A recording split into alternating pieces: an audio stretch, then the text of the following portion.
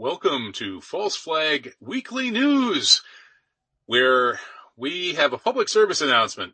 Please drink the radioactive Kool-Aid. Support a no-fly zone. Wait a minute. No, sorry. That's the other media is running that PSA. Our PSA is, let's disrupt the war propaganda Kool-Aid party and question everything, including the complete nonsense that's flooding at us from the mainstream media.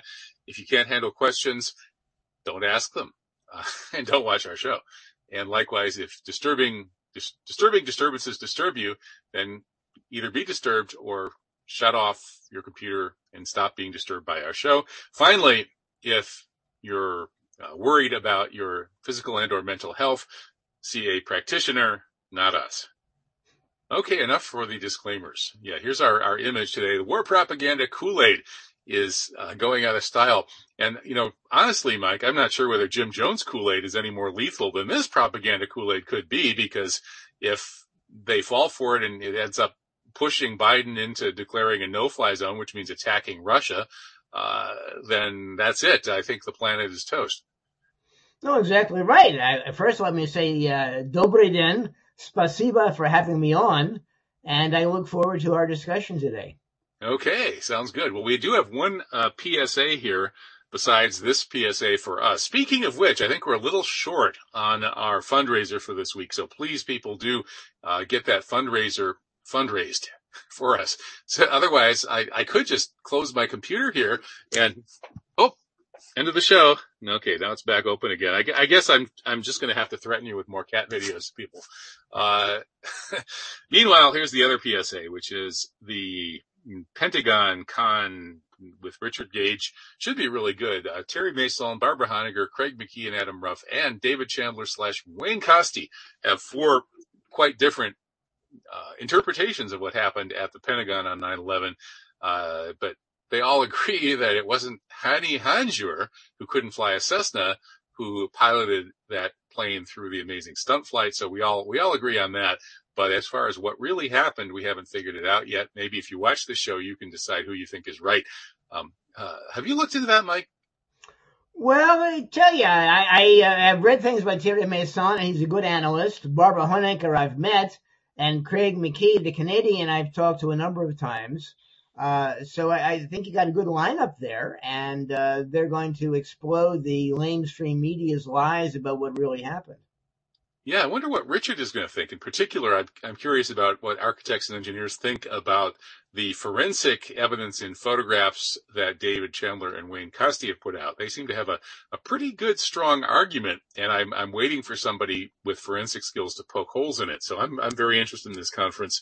But let's get going on the week's news. We have all kinds of crazy news this week. First, the pandemic is old news. The media keeps telling us these crazy truckers, they're protesting vaccine mandates and all these mitigation measures, and all that's been called off anyway. But still, the truckers are in D.C. talking with Ted Cruz and Ron Johnson. The good news is that Ted Cruz rolled up to the Capitol in a honking semi-truck supporting the trucker. No, the bad news is that he was actually just honking at a 16-year-old intern. Oh, well. But, Mike, what do you think of the trucker protest? Is it already something we should forget about and just listen to war propaganda? No, I think it's produced results. The one in Canada, that crazy Trudeau, whose family has mental problems, has accused them of attempting to overthrow the government, and he refused to meet with them. Whereas here in Washington, there are some government officials meeting with the truckers and producing results. I think that both the Canadian truckers and the American ones have sufficiently scared the vaccine crazies here in the United States and Canada, that they're pulling in their horns and they're saying, well, no, you don't need a muzzle to go into a barber shop or to go to the gym or go to a restaurant. So it's a total turnaround, a difference of day and night between today and a couple of weeks ago when Muriel Bowser and her pound puppies, who masquerade as the D.C. government, simply said, okay, you're going to do what we tell you to do or else. And now it's, you can do anything you want now. Yeah, the freedom protests won. that's the good news. The bad news, of course, is that the authorities decided to have World War III instead, which is an even better excuse for clamping down on freedom and bringing in the Great Reset. So, well, you win some, you lose some. I guess we have to win the anti-war fight. Meanwhile, the Holocaust, the COVID Holocaust, is officially over. We hit the 6 million figure, just like your car when it hits that 300,000 figure on the odometer. That's done. You better junk that car. Likewise, when the COVID Holocaust hits 6 million, the magic number has arrived, and it's time to move on to the war on Russia. So COVID Holocaust museums are sprouting up everywhere. Not, in fact, I think everybody's just going to forget the COVID Holocaust until, of course, the Western U.S. biolabs in Ukraine leak their next version of COVID, which I'm hearing from pretty well-placed sources, as in people close to high-level Russian government people, that the Russians are saying, and maybe this is propaganda, I don't know, that a much nastier version of COVID is on the agenda, and the depopulation Malthusians in the Western power apparatus are going to be releasing this. It's like COVID, very, very contagious, but it kills a much, much higher percentage of the people who catch it. I hope that's not true, because in that case, that 6 million COVID Holocaust might get much bigger.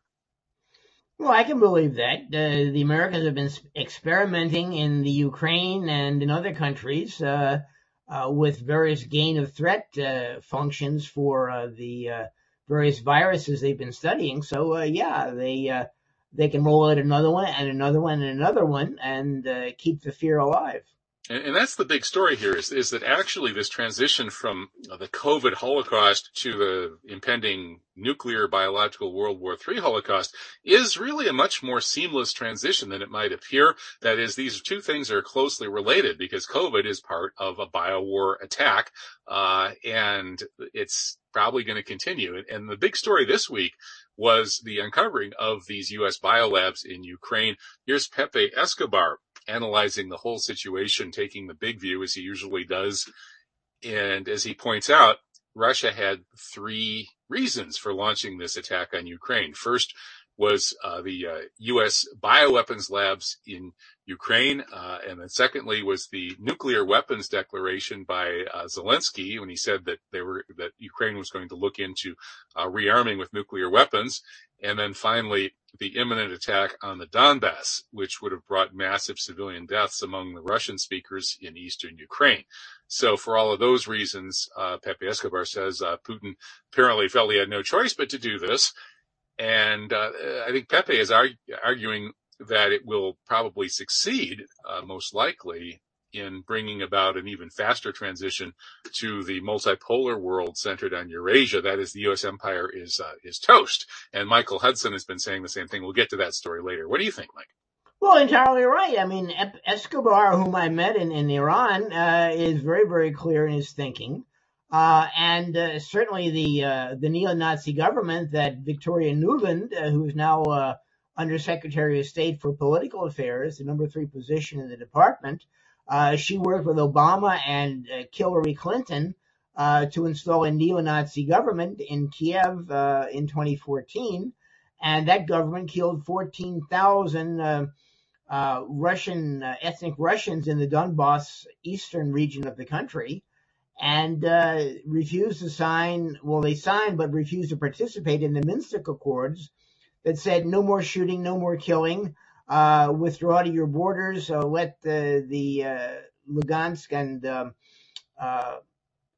Donetsk, exactly, sections of the Donbass become self-governing, and we can go on from there. And of course, the neo-Nazis, led by reprehensible people like the Jew the Jewish candy king Poroshenko, you mean? Poroshenko, yeah, and his successor Zelensky, also another Jew, have refused to act sensibly on behalf of the people in their country.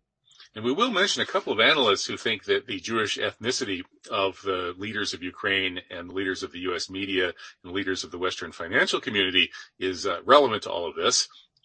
Philip Giraldi, I think, wrote that. We'll get to that story later.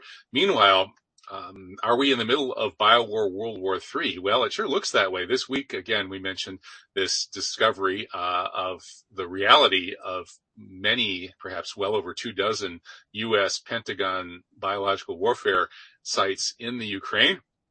And Putin warned us about this many years ago. He said that he caught them taking Slavic DNA.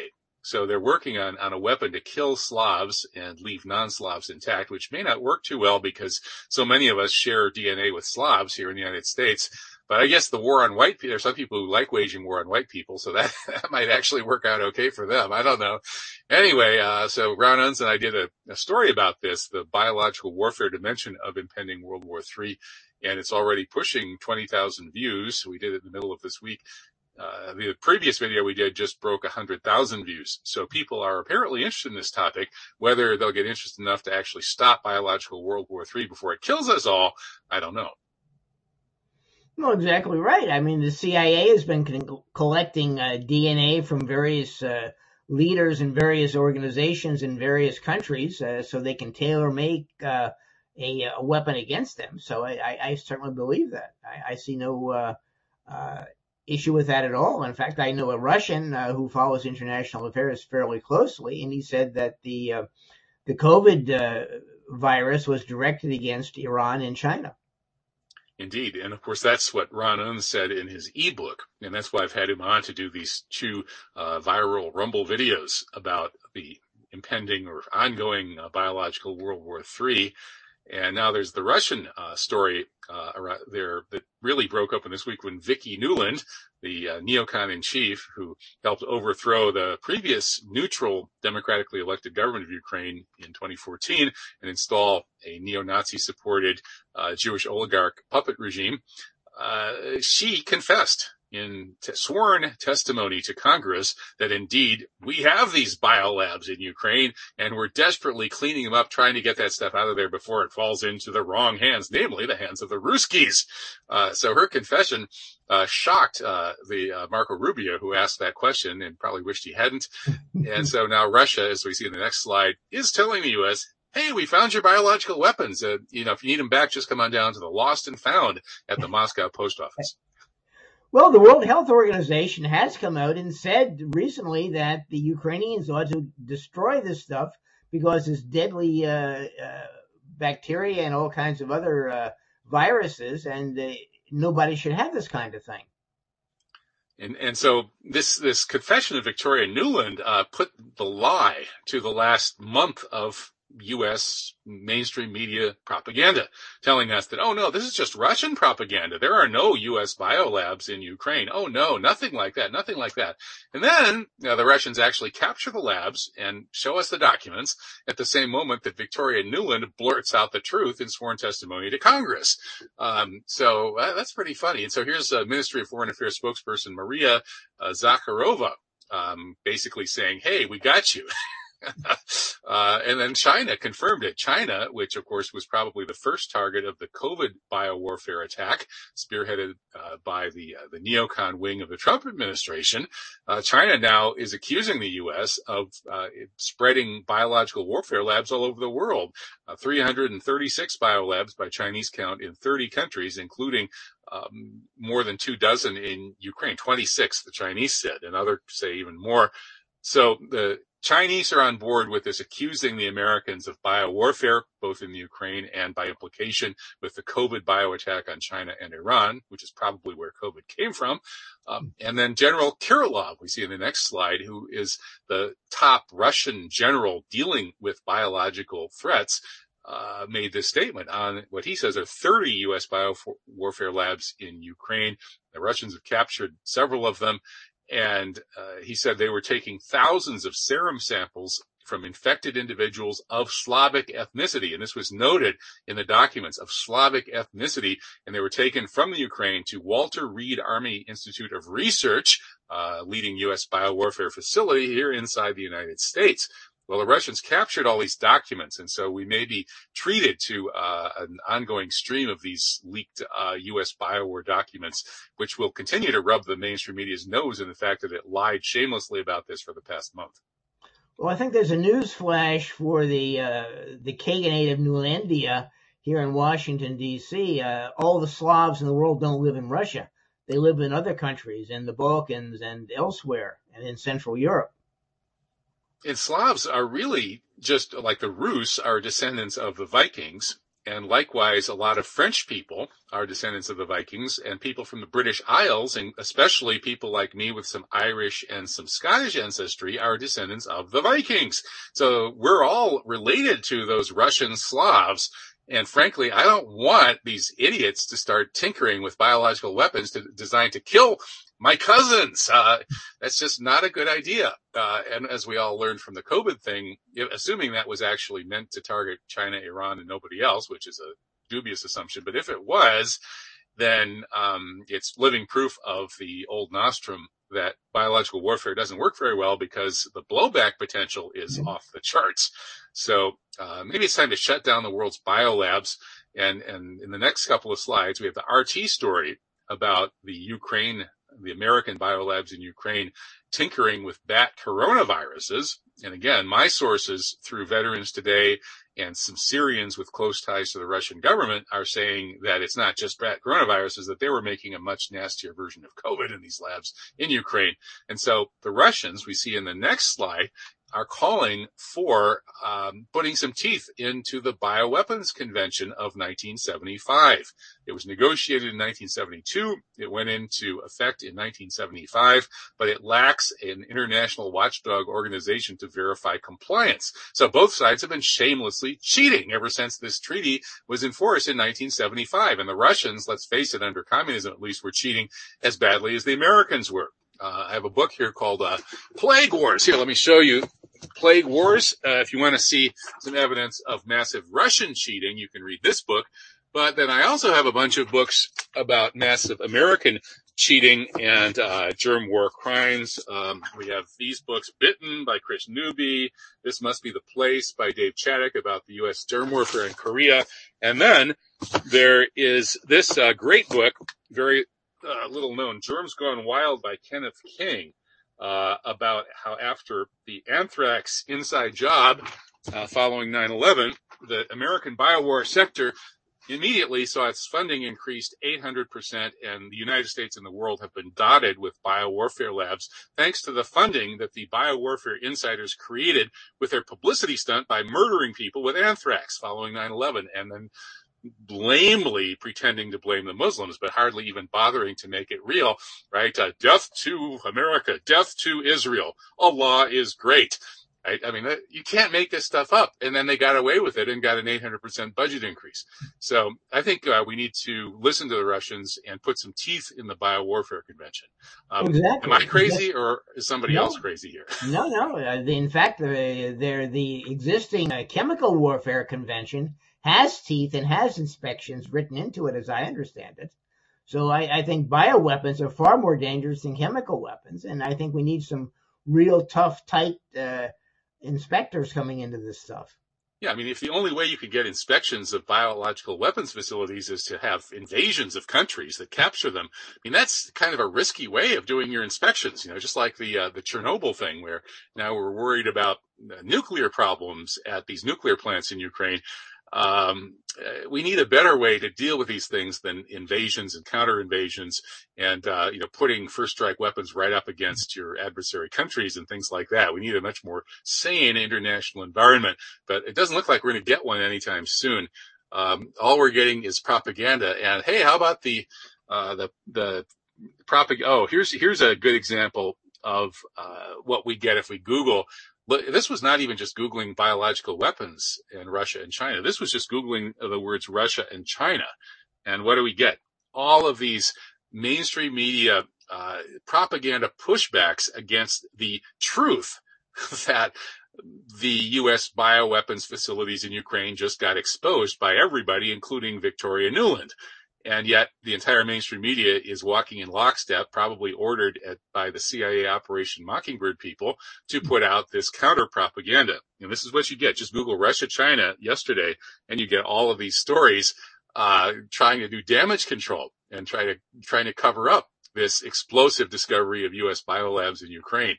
the propaganda is just so far off the charts, Mike. And then, of course, we're getting Putin-Hitler propaganda left and right. In our next slide, Ron Unz did a good article about this. And did you read this, Mike? Yes, I did. It was very interesting, very penetrating, and it turns the current explanation of the Second World War on its head. I'm still reading Carroll Quigley's book, Tragedy and Hope, and he parrots the typical American line that Hitler was a madman, and he had visions of conquering the world, and he was very carefully working on this throughout the 20s and the 30s, and so on and so forth. And it's just out of touch with reality, regrettably, because Quigley was a fairly good professor at Georgetown. Right.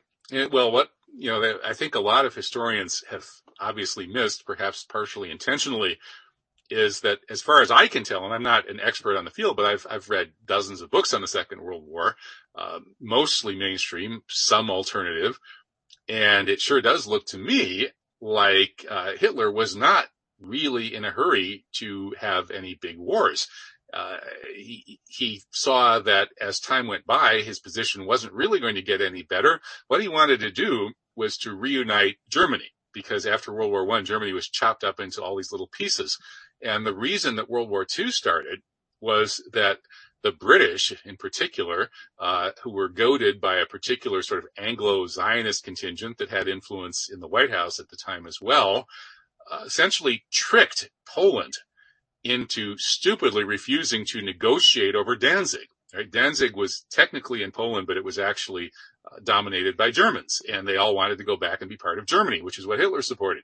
So fair and reasonable negotiations would have solved that problem overnight, but the British managed to trick the Poles into remaining obstinate and refusing to make any concessions over Danzig, because the British said, we'll defend you, we'll make sure those nasty Germans can't do anything to you, which was nonsense. And the whole thing was a scam to start the war. So Hitler was tricked into invading Poland, which was the beginning of the war. And so Ron Unz points out that there is a comparison here. There is a real Putin-Hitler comparison, which is that neither one is a warmonger, and that both have been baited into starting what could become a bigger war by what's been going on in these little ethnic breakaway regions, quote unquote breakaway regions. You know, Danzig was really German, just as the Odansk and Lubesk regions, the Donbass, is really Russian. And so these ethnic regions have been cleverly played by the same usual suspects of the Anglo-Zionist Empire to launch these two conflicts. So it turns out, yeah, Putin is kind of like Hitler in a way. Well, all you've got to do is look at Germany in 1918 and Germany in 1938. And as one old German woman told me, that Hitler got jobs for the men and child support for the women. If he had quit while he was ahead, there'd be Hitler plots in every town in Germany with more than 2 streets. Indeed. And we could sit here and name all the bad things about Hitler too, but I don't think we need to, because you can find those and then some in the mainstream. So what we're interested in is helping round out the picture so you get an accurate view of the gestalt or the holistic reality. And so Ron's work is indispensable for that. And then in the next slide, we see another article on this Putin-Hitler theme. This is pretty funny again, as C.J. Hopkins is back to doing a little satire. It's kind of dark, bitter satire sometimes. He points out that it doesn't really matter who the masses are being told to hate this week. It's the Russians, the unvaccinated, the terrorists, the populists, the Assad apologists, the conspiracy theorists, the anti-vaxxers, the disinformationists, whoever it is. I mean, you always have to hate somebody. Well, look at Canada. They had this nasty brown sauce that they pour all over French fries, and they call it poutine, and they felt, we have to change this because that's the way you pronounce the president of Russia's name in Russian. Oh, my goodness. Well, yeah, I guess some restaurants are throwing out their Russian dressing, just like they tried to get rid of French fries after Jacques Chirac refused to go along with the 9/11 scam and invade Iraq with the Americans. So that'll sure teach them, just like the French were just crying that we were getting rid of French fries, which have nothing to do with France. I'm sure the Russians are equally heartbroken that we don't like Russian salad dressing anymore, which I don't think is particularly Russian. I doubt anybody is throwing out their caviar, though. I guess a couple of liquor stores claim that they're getting rid of their vodka, but I think I know the way they're probably getting rid of it, and it's not the way that we Muslims would get rid of it. In any case, so Russia, Putin, Hitler. It's the same old story all the time. And the lies have been just off the charts, right? The ghost of Kiev. Now there's the ghost of Kiev, the mysterious Ukrainian fighter pilot. And they did story after story after story about this ghost of Kiev. And then they found his real name and they counted how many Russian planes he'd shot down. Turns out the whole thing is pure BS. The footage came from a computer rendering of a combat flight simulator, and the supposed photo of the ghost of Kiev came from Poroshenko's 2019 Twitter post. And the New York Times is telling us, well, these may be completely insane propaganda lies, but they're good for Ukrainian morale. So maybe we should just keep telling them. Well, it's just a repeat of the Second World War propaganda about the Japanese and, the little brown monkeys. There was the Batman series from the 1940s that looked like a declaration of war on Japan. It was so biased and prejudiced and so denigrating the Japanese. They just build on what they had before that already worked. One sentence stands out in his New York Times piece. The claims by Ukraine, that is, this lunatic ghost of Kiev thing, and we're going to get to the pregnant women's hospital story in a moment. Oh, my goodness. But the New York Times says the claims by Ukraine do not compare to the falsehoods being spread by Russia. Okay, so the ghost of Kiev, the biggest joke I've ever seen, that's just a claim. But Russian falsehoods, what Russian falsehoods? Name me a couple of Russian falsehoods. I'm trying to find any of them. What I'm finding is that because Russia doesn't own the international Western media, they pretty much are stuck with using something within hailing distance of the truth to try to get their point across. Whereas the West, the Zionist occupied West, because it completely dominates the international media through the Western media, is able to get away with these outrageous lies. But of course, the New York Times tells it the other way, because as Vicki Nuland said, it's they always accuse you of doing what they're doing themselves, right? The Russian screams with pain as he strikes you was Vicki Nuland's version of that old Polish proverb. Oh boy, New York Times is so shameless. This harks back to like Judith Miller and the Iraqi WMD. And apparently they didn't learn anything from that. And they claim to be a newspaper of record. And when I was in graduate school reading about news media, journalists in smaller cities across the country will look at what's news in the New York Times, and they will use this as a guide to their own reporting. So if you lie to the entire country, then every journalist in every small town in the country will repeat the lies and look for more. So the New York Times is right that what the Ukraine and its international media people are putting out, that doesn't compare to what Russia's putting out at all. Russia's putting out mostly something related to the truth, and the other side is just lying shamelessly. But unfortunately, shameless lies can win the propaganda war because people aren't rational. People think with their emotions, and they don't know very much. And the Saker points this out in his article. He I think makes a pretty strong argument that Russia has been winning militarily as it expected to. Everything's going pretty much as planned on the military front, but it's losing the propaganda war to the West. And the biggest reason for that, as mentioned, is that the Western media dominates global media, and it's arrogant, and so it puts out these emotional propaganda lies, and unfortunately, they work. Yeah, they've been using it against Iran for years, and now we're seeing the same lies coming out of the American media and the government about Russian activities, and they're repeating what they did in Syria, where they accused the Russians of blowing up hospitals and using barrel bombs on civilian gatherings and so on and so forth, while completely ignoring what the Saudis are doing with American equipment to Yemen. Which is just vastly worse. The Saudis are bombing civilian targets regularly. They've killed almost 400,000 civilians in Yemen. And the Russians are actually, by all honest accounts, being pretty careful in the way they go into Ukraine. They could have taken the Ukrainian cities much, much faster just by pulverizing them the way the U.S. does in places like Fallujah. But they didn't, because they consider Ukrainians their fellow Slavs, and they know they're going to own the place after they break it. But you wouldn't know this from listening to the Western mainstream media, which completely ignores the war crimes in Yemen and instead makes up all kinds of nonsense, as well as reporting some of the actual real death and suffering in Ukraine. And speaking of New York Times insanity, how about this next story? This is basically encouraging hate for Russians. They think it's great that the Ukrainians hate the Russians, and they quote this psychologist, Alfga Koba, in Kiev, saying that, anger and hate is normal and valid. It's a good reaction. It's important to validate it. If you're a psychiatrist, you got to validate the hatred of your patients. But it's important to channel it into something useful, she said, such as making incendiary bombs out of empty bottles. That's what you should hate, and then you should make Molotov cocktails and burn people to death. I think the psychiatrist needs treatment herself. Oh boy. I mean, imagine if somebody was saying this, let's say saying this to the white people in America who feel like they're losing their country, because they are. They're going to be just another minority in another decade or two.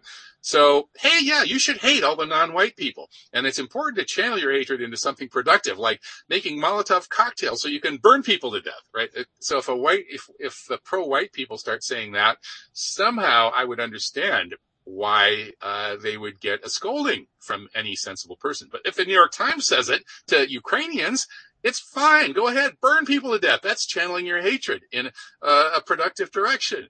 Oh, my goodness. And Molotov cocktail is a Russian word named after a Russian governmental official. That's right. Yeah, they're not mentioning it here. The New York Times is calling it an incendiary bomb. I would have thought they would have tried to emphasize the Russian nature of it, but I guess since they like Molotov cocktails, they don't want to admit that they're Russian, because nothing good can be Russian, right? Oh well. In our next slide, here is the New York Times once again celebrating a fat-assed mercenary. I mean, look at that. I guess you can see it in our slide here, but if in the original New York Times edition, below that backpack, there is a huge rear end on this guy. He must have retired a while back, because I know the Marines wouldn't let him grow that in boot camp. And so Hector, the Marine with a fat rear end, boarded the flight on Warsaw on Friday. He's going to need first class to fit that in there, to help Ukraine fight against Russia. Well, Hector, listen, that big fat rear end of yours is going to have a big target painted on it. So good luck. Well, that's what they were doing, recruiting terrorists for Afghanistan and Syria. And the British wanted to ship more off their paratroop regiment people and Marines to Syria, because they were such good fighters. And the articles I had read in doing my book, Visas for Al-Qaeda, showed that they found all kinds of berets from these organizations floating all over Syria. So it's pretty dumb because they lost eventually. Right. And actually, to be fair here, there are people from both sides of the Syria conflict going to fight in Ukraine. I think it's mostly the Al-Qaeda types that you're familiar with, Mike, from your book, Visas for Al-Qaeda. You were a State Department employee in Saudi Arabia, basically ordered to validate visas for Al-Qaeda terrorists, who were, of course, in reality, Al-CIA terrorists. So it's not surprising that those same kinds of people are heading for Ukraine. So, moving on to Russia, where the U.S. media and the Soros CIA-funded wing of the Russian media are trying to get some anti-war action going to try to slow down the Russian offensive against Ukraine. And so this particular website is ovidinfo.org, which is apparently funded by the CIA, George Soros, and the EU. If I were Russian and I didn't like this war, I still wouldn't want to have anything to do with these oligarch, American funded operations. Unfortunately, those operations have totally compromised the opposition in Russia. Basically, I have a message for Putin. Listen, Putin, please stop rounding up people who attend fake anti-war protests organized by the CIA and George Soros. Instead, I think you should consider killing the creeps who organize these protests, starting with CIA Director William J. Burns and, of course, George Soros himself. You must have some drones that could reach those guys. Yeah. I'm being facetious here. I hope the NSA understands that. Anyway, we got this long string of these anti-war protests in Russia stories, and here's the next one. Well, thousands detained. Next one's from like RT, and of course, compare a few thousands in Russia protesting this war to the millions who protested before the U.S. Invaded and genocided Iraq. Now, those protests of millions of people all over the world, biggest anti-war protests ever, were almost completely blacked out by the Zionist oligarch-owned media, whereas these protests of handfuls of thousands of people in Russia, organized by the CIA and George Soros, are trumpeted like crazy in the mainstream media. I think the next story is the New York Times version of this. Yeah, well, I've got a Russian contact who's told me that he's seen some of these demonstrations and the police outnumber the protesters. Right. Well, the FBI was the main source of membership in the Communist Party in the 1950s. So that's pretty much what to expect. But of course, if you did one of these If Americans Knew type comparisons, Alison Weir at If Americans Knew, she goes and she looks at the media, how much emphasis the New York Times gave per Palestinian death compared to per Israeli death. And she finds that the New York Times thinks that Jewish people or Israelis, their lives are worth something like 100 or 1,000 times as much as Arab people or Palestinians. So, of course, the New York Times is systematically racist. And if you did the same kind of comparison here, comparing the millions and millions of people all over the world who protested the 9/11 false flag incited Iraq invasion versus the few thousands of people in Russia protesting now, which anti-war protesters does the New York Times value and which ones does it not value? You get the same thing. They value the George Soros CIA organized anti-war protesters in Russia maybe 1,000 times as much or more as the honest anti-Iraq invasion protesters. Entirely correct. So next, we have more media disinformation, although this isn't from the New York Times for once. This is from Twitter, an English Luhansk Twitter account, which is obviously a Ukro-Nazi account because it's the Ukro-Nazis who've been bombing artillery barraging the civilian people in Donbass for 8 years now. So those are the heroes being celebrated by this tweet. They've been slaughtering civilians for 8 years, and here they claim to have shot down a Russian plane. Although, this looks to me to be just about as much proof that they really shot down a Russian plane as a lot of UFO videos are proof that the aliens landed on the White House lawn. What do you think, Mike? I think it's kind of hard to figure out what's happening there from a couple of smoke trails and a black dot on the screen. I think sort of like the Pentagon video that they finally released. Yeah, the 9/11 Pentagon video. They're making, they're trying to make gold out of straw, and unfortunately they don't have any straw. Yeah, well, some people have the reverse Midas touch and everything, all the gold they touch turns to excrement. And that's, as far as I'm concerned, that's pretty much the media is doing but, apparently a lot of people are lapping up the excrement. So what can I say? Now let's get to the PSYOP of the week. Here's the media PSYOP and we had a lot of media PSYOPs this week, but this is like Sandy Hook Redux, except, with Sandy Hook, I'm not even sure that people like Jim Fetzer are entirely right about everything they say about Sandy Hook. However, looking at this, okay, this is like the CNN or whatever story or Newsweek. Russia bombs the hospital for pregnant women, the maternity hospital. This is suddenly, everybody's alarm bells go off. Baby incubators, right? The U.S. went into Iraq in the Gulf War I, thanks to Congress being persuaded to approve it because the Kuwaiti ambassador's daughter, dressed up as Nurse Naira, claiming to be an ordinary Kuwaiti nurse, claimed to have seen the evil Iraqi soldiers bashing the little babies' brains out, taking them from their baby incubators and bashing their little brains out. So we have the same kind of thing happening here. This so-called maternity hospital hadn't been functioning as a maternity hospital for years. This is what Fetzer says about Sandy Hook School, which I don't think is necessarily true, but it is true here. And so this fake hospital was actually a military site for the Ukro-Nazis, and naturally it was going to get bombed. And so those Ukro-Nazis had a model. This woman, what is her name? I forget her name. Anyway, we found her modeling page. So they took the one woman, they got one pregnant woman, and they went and they carried her out of the hospital on a stretcher. And then they have other pictures of her walking down the stairs, leaving the hospital.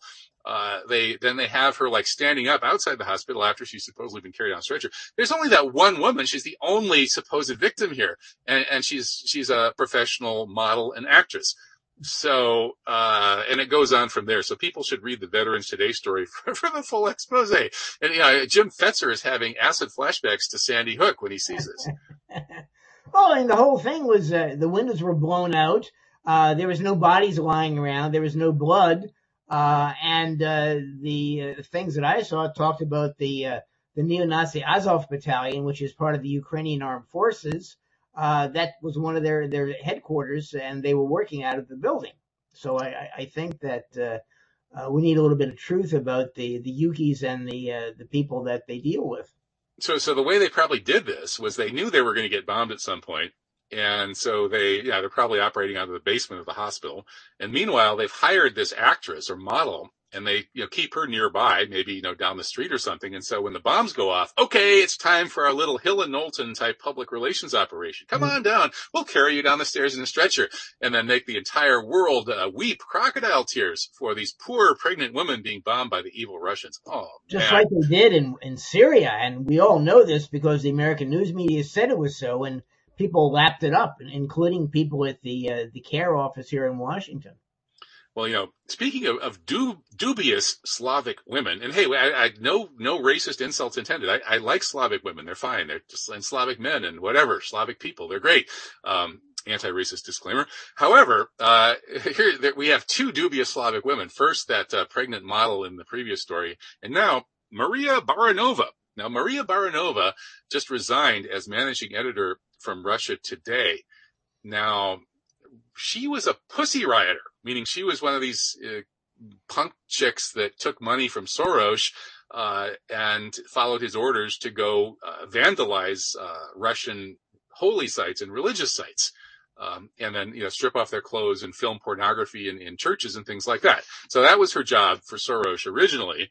And somehow she infiltrated Russia Today, which doesn't surprise me because RT, ever since the CIA and or Mossad murdered Mikhail Lesin in 2015 in a hotel room in Washington, D.C., RT has refused to cover 9/11 truth. They're totally Zionist dominated in many respects. And so they're hiring pussy rioters like Maria Baranova. So now she resigns out of protest against the evil Russian war effort. And okay, what's she going to do now? I guess she's going to go back to pussy rioting for Soros.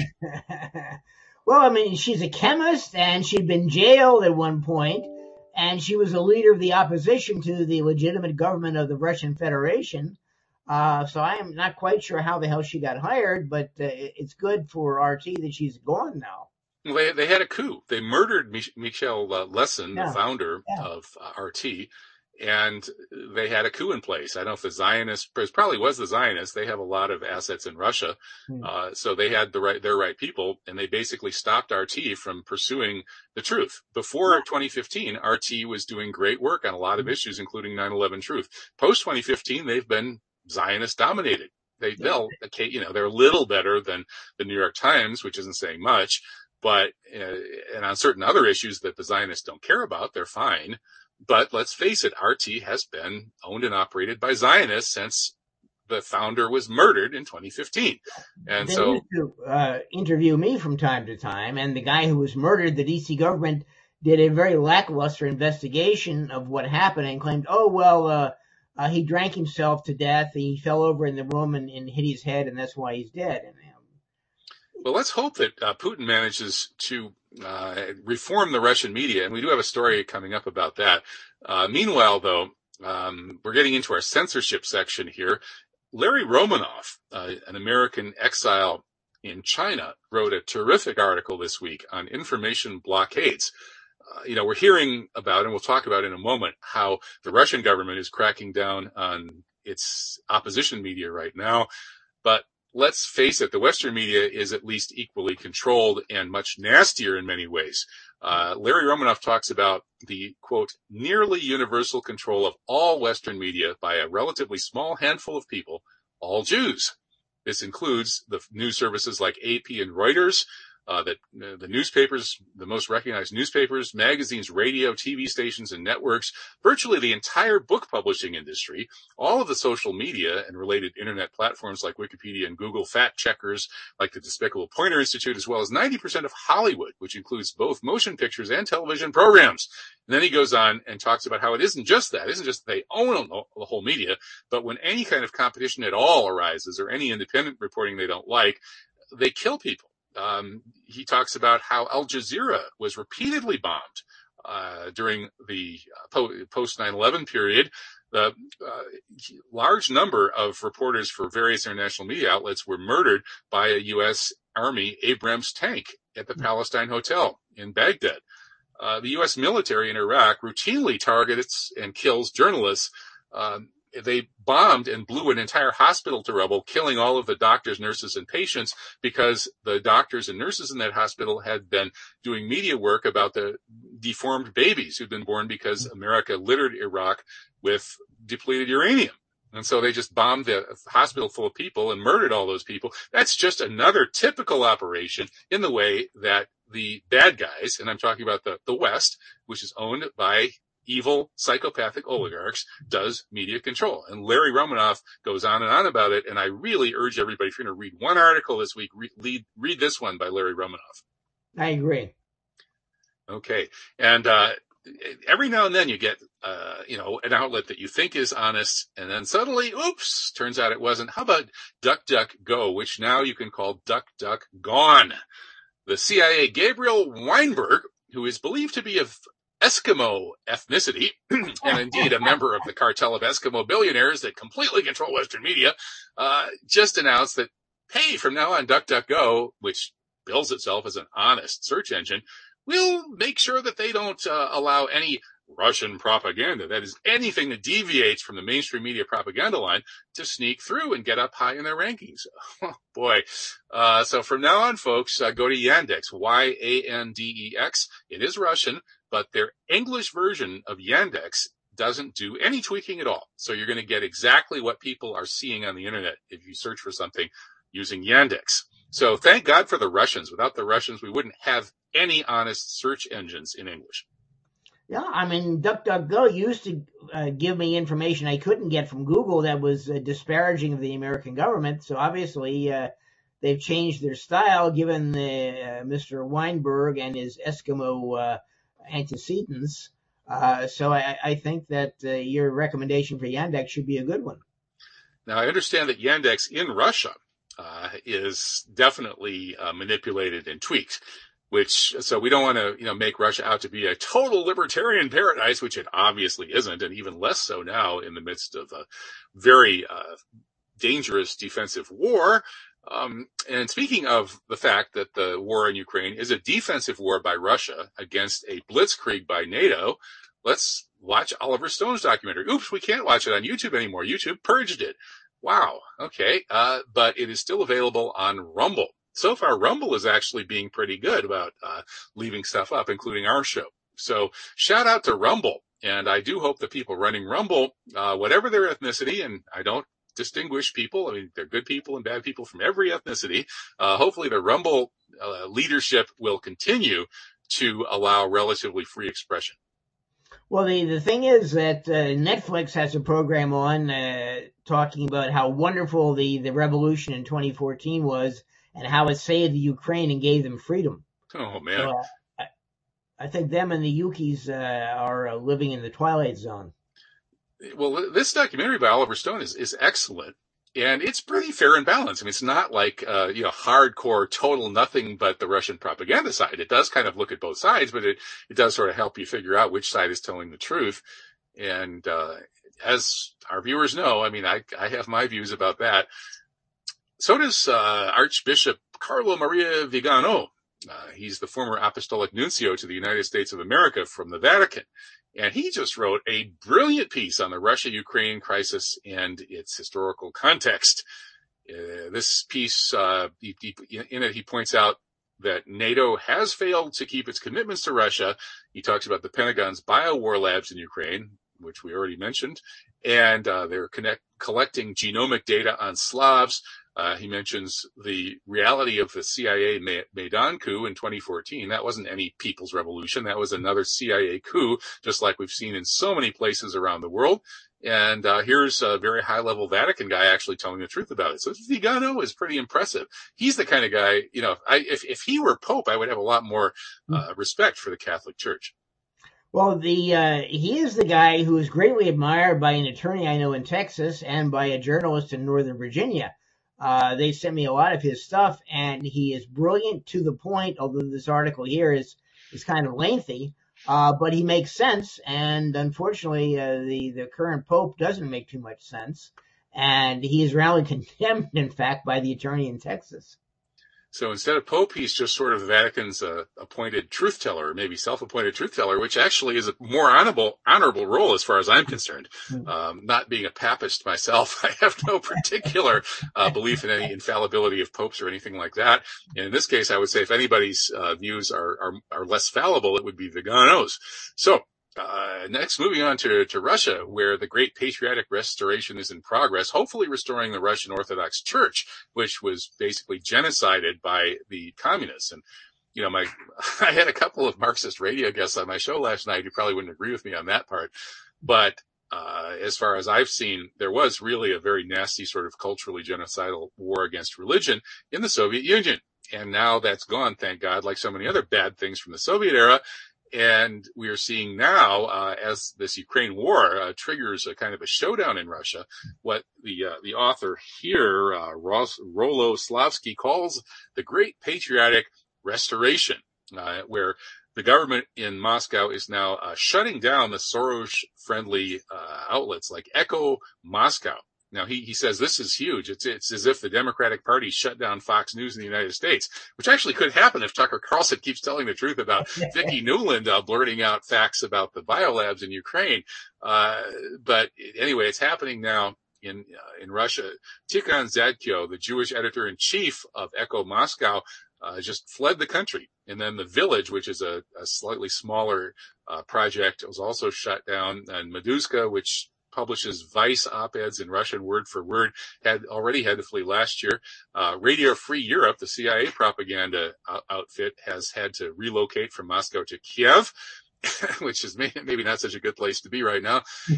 And as the author points out, naturally, most of these media projects are run by Jews and promote the same neoliberal agenda that their cousins in the West promote. So now the Russians are talking about not only getting rid of their fifth column treasonous Soros media, but they're also floating the idea of a sweeping economic nationalization program where they will seize the assets of the Western oligarchs who are still trying to buy up Russia. As far as I'm concerned, this is all great because even as much as I like liberalism in certain respects in practice, the oligarchs in charge of the West are so evil that anybody who declares war on them is probably doing the right thing. And that seems to be what's happening in Moscow. Well, it's happened in Hungary. Viktor Orban has kicked out Soros and his crowd, and suddenly now he is the target because he is the arch enemy of peace, freedom, and justice to all the minorities in the world. And he should let in millions and millions of illegal aliens to change the nature of Hungarian society.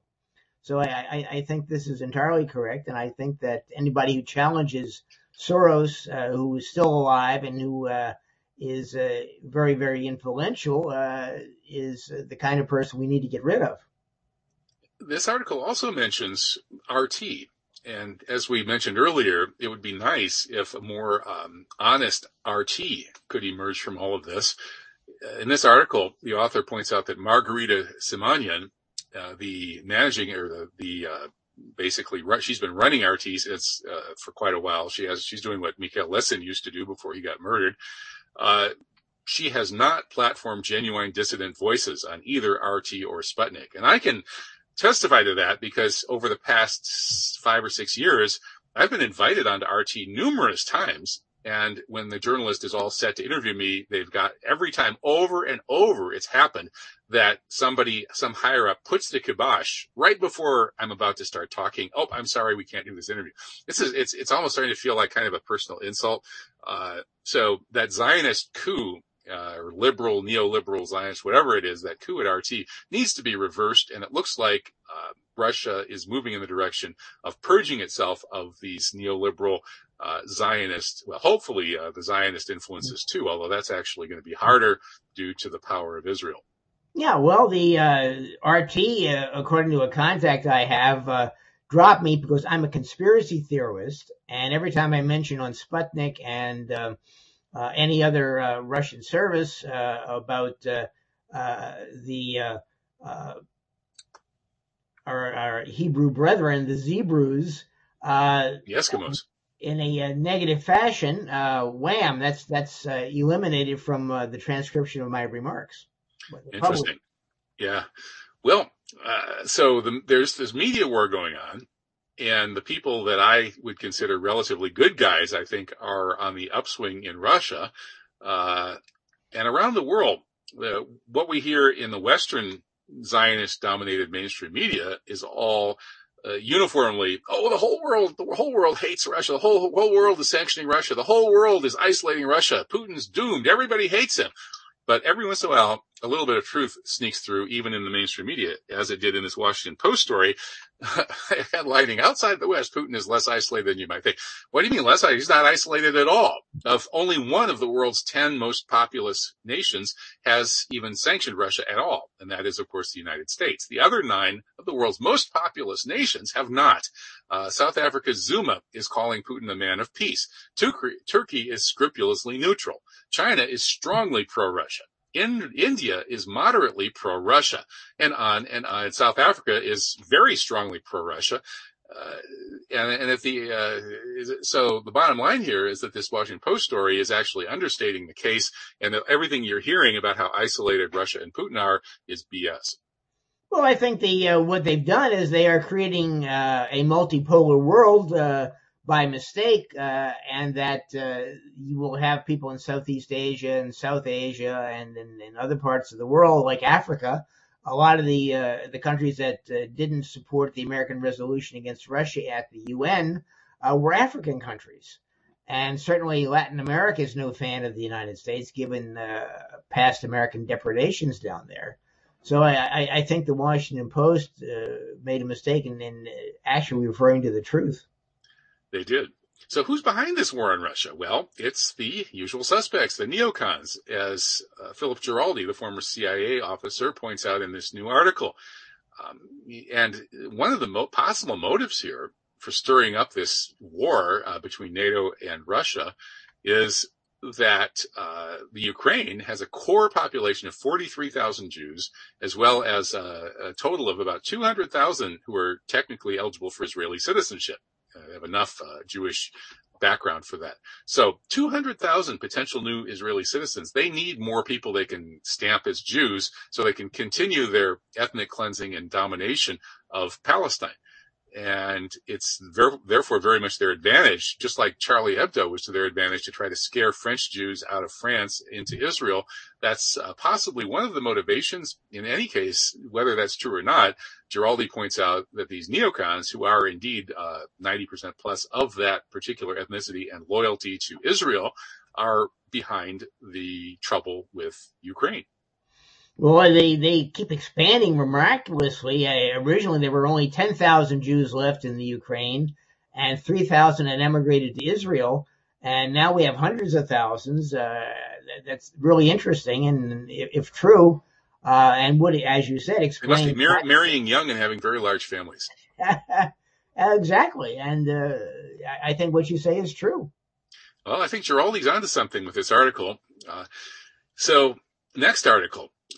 And this is another of those kind of long reads that's worth reading. Michael Hudson, our leading geostrategy-oriented economist, says, hey, this is it. U.S. empire is self-destructing.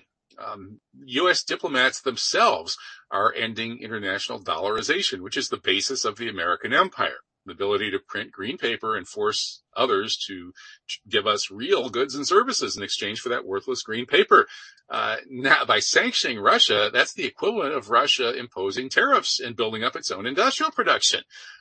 So now Russia, Hudson says, is discovering MMT, modern monetary theory. They're discovering they don't need to be pegged to or reliant on the dollar. They can hoard a bunch of gold assets, print their own currency, pay their own people in their own currency, trade in their own currencies rather than dollars. And that's all going to happen much, much faster, which is going to kill the U.S. empire. So this is a self-inflicted wound, once again, by the managers of the American empire. Well, Hudson's not the only one who's saying that. I've seen other articles where they talk about, well, we'll switch to yuan, or we'll switch to barter, we'll switch to euros, we'll switch to something else other than the almighty American dollar that is no longer mighty. So how can the United States preserve its empire after shooting itself in the foot repeatedly with like 9/11 and this wasting of $7, $8, $10 trillion fighting people who should be our allies on behalf of Israel? Self-inflicted wound after self-inflicted wound. How can we recover? Well, Donald Trump has an idea. Here's how we can get our empire back. Let's false flag Russia into having a nuclear war with China. We will bomb the bleep out of Russia using F-22 fighter jets emblazoned with a Chinese flag. And Donald Trump will put you in the pilot seat while you do that. And then when nuclear winter arrives and freezes us all to death, at least Russia and China won't own the world. Once again, Trump exposes himself as a very stable genius. Oh man, I mean that's he's digging. He should know when to stop digging when he's deep in a hole. Yeah, I mean, you see, I wonder if things would be any worse if Trump were still in power. They might actually be better because Veterans Today recently got confirmation from the GRU, the Russian intelligence agency, that, yeah, Trump is our guy, just like you've been saying all these years. So maybe if Trump were in power, we wouldn't have World War III. So actually, having a Russian agent as president of the United States might actually be better than the alternative. But anyway, we'll see how it all plays out. It's all in the hands of Allah, after all. Well, Putin. And Putin, yeah. So let's end with a heart-lifting story of brave Ukrainian drag queens. No, she's not actually Ukrainian, and she's not under attack by Russia, and she's certainly not pregnant. A pregnant drag queen, in fact, a hospital full of pregnant drag queens being bombed by Russia would be the ultimate story, but I guess the propagandists didn't dream that one up yet. Instead, the drag queen is under fire for calling Biden senile and being like an anti-Biden drag queen. So Lady Bunny, you probably should have kept your mouth shut about Biden being senile. Even though it's the truth. Even though it's the truth, because the House Democrats are going to regret inviting you to entertain their gala. Well, I guess it's a gala day for them, and maybe even a fake gala today, and who knows what they'll be calling a gala tomorrow. This is False Flag Weekly News. They do it, we report it. Kevin Barrett with J. Michael Springman. Thank you, J. Mike, for another great show. Do svidaniya. Okay, thanks to all our viewers and supporters, and Alan in the control booth. See you all next week, inshallah.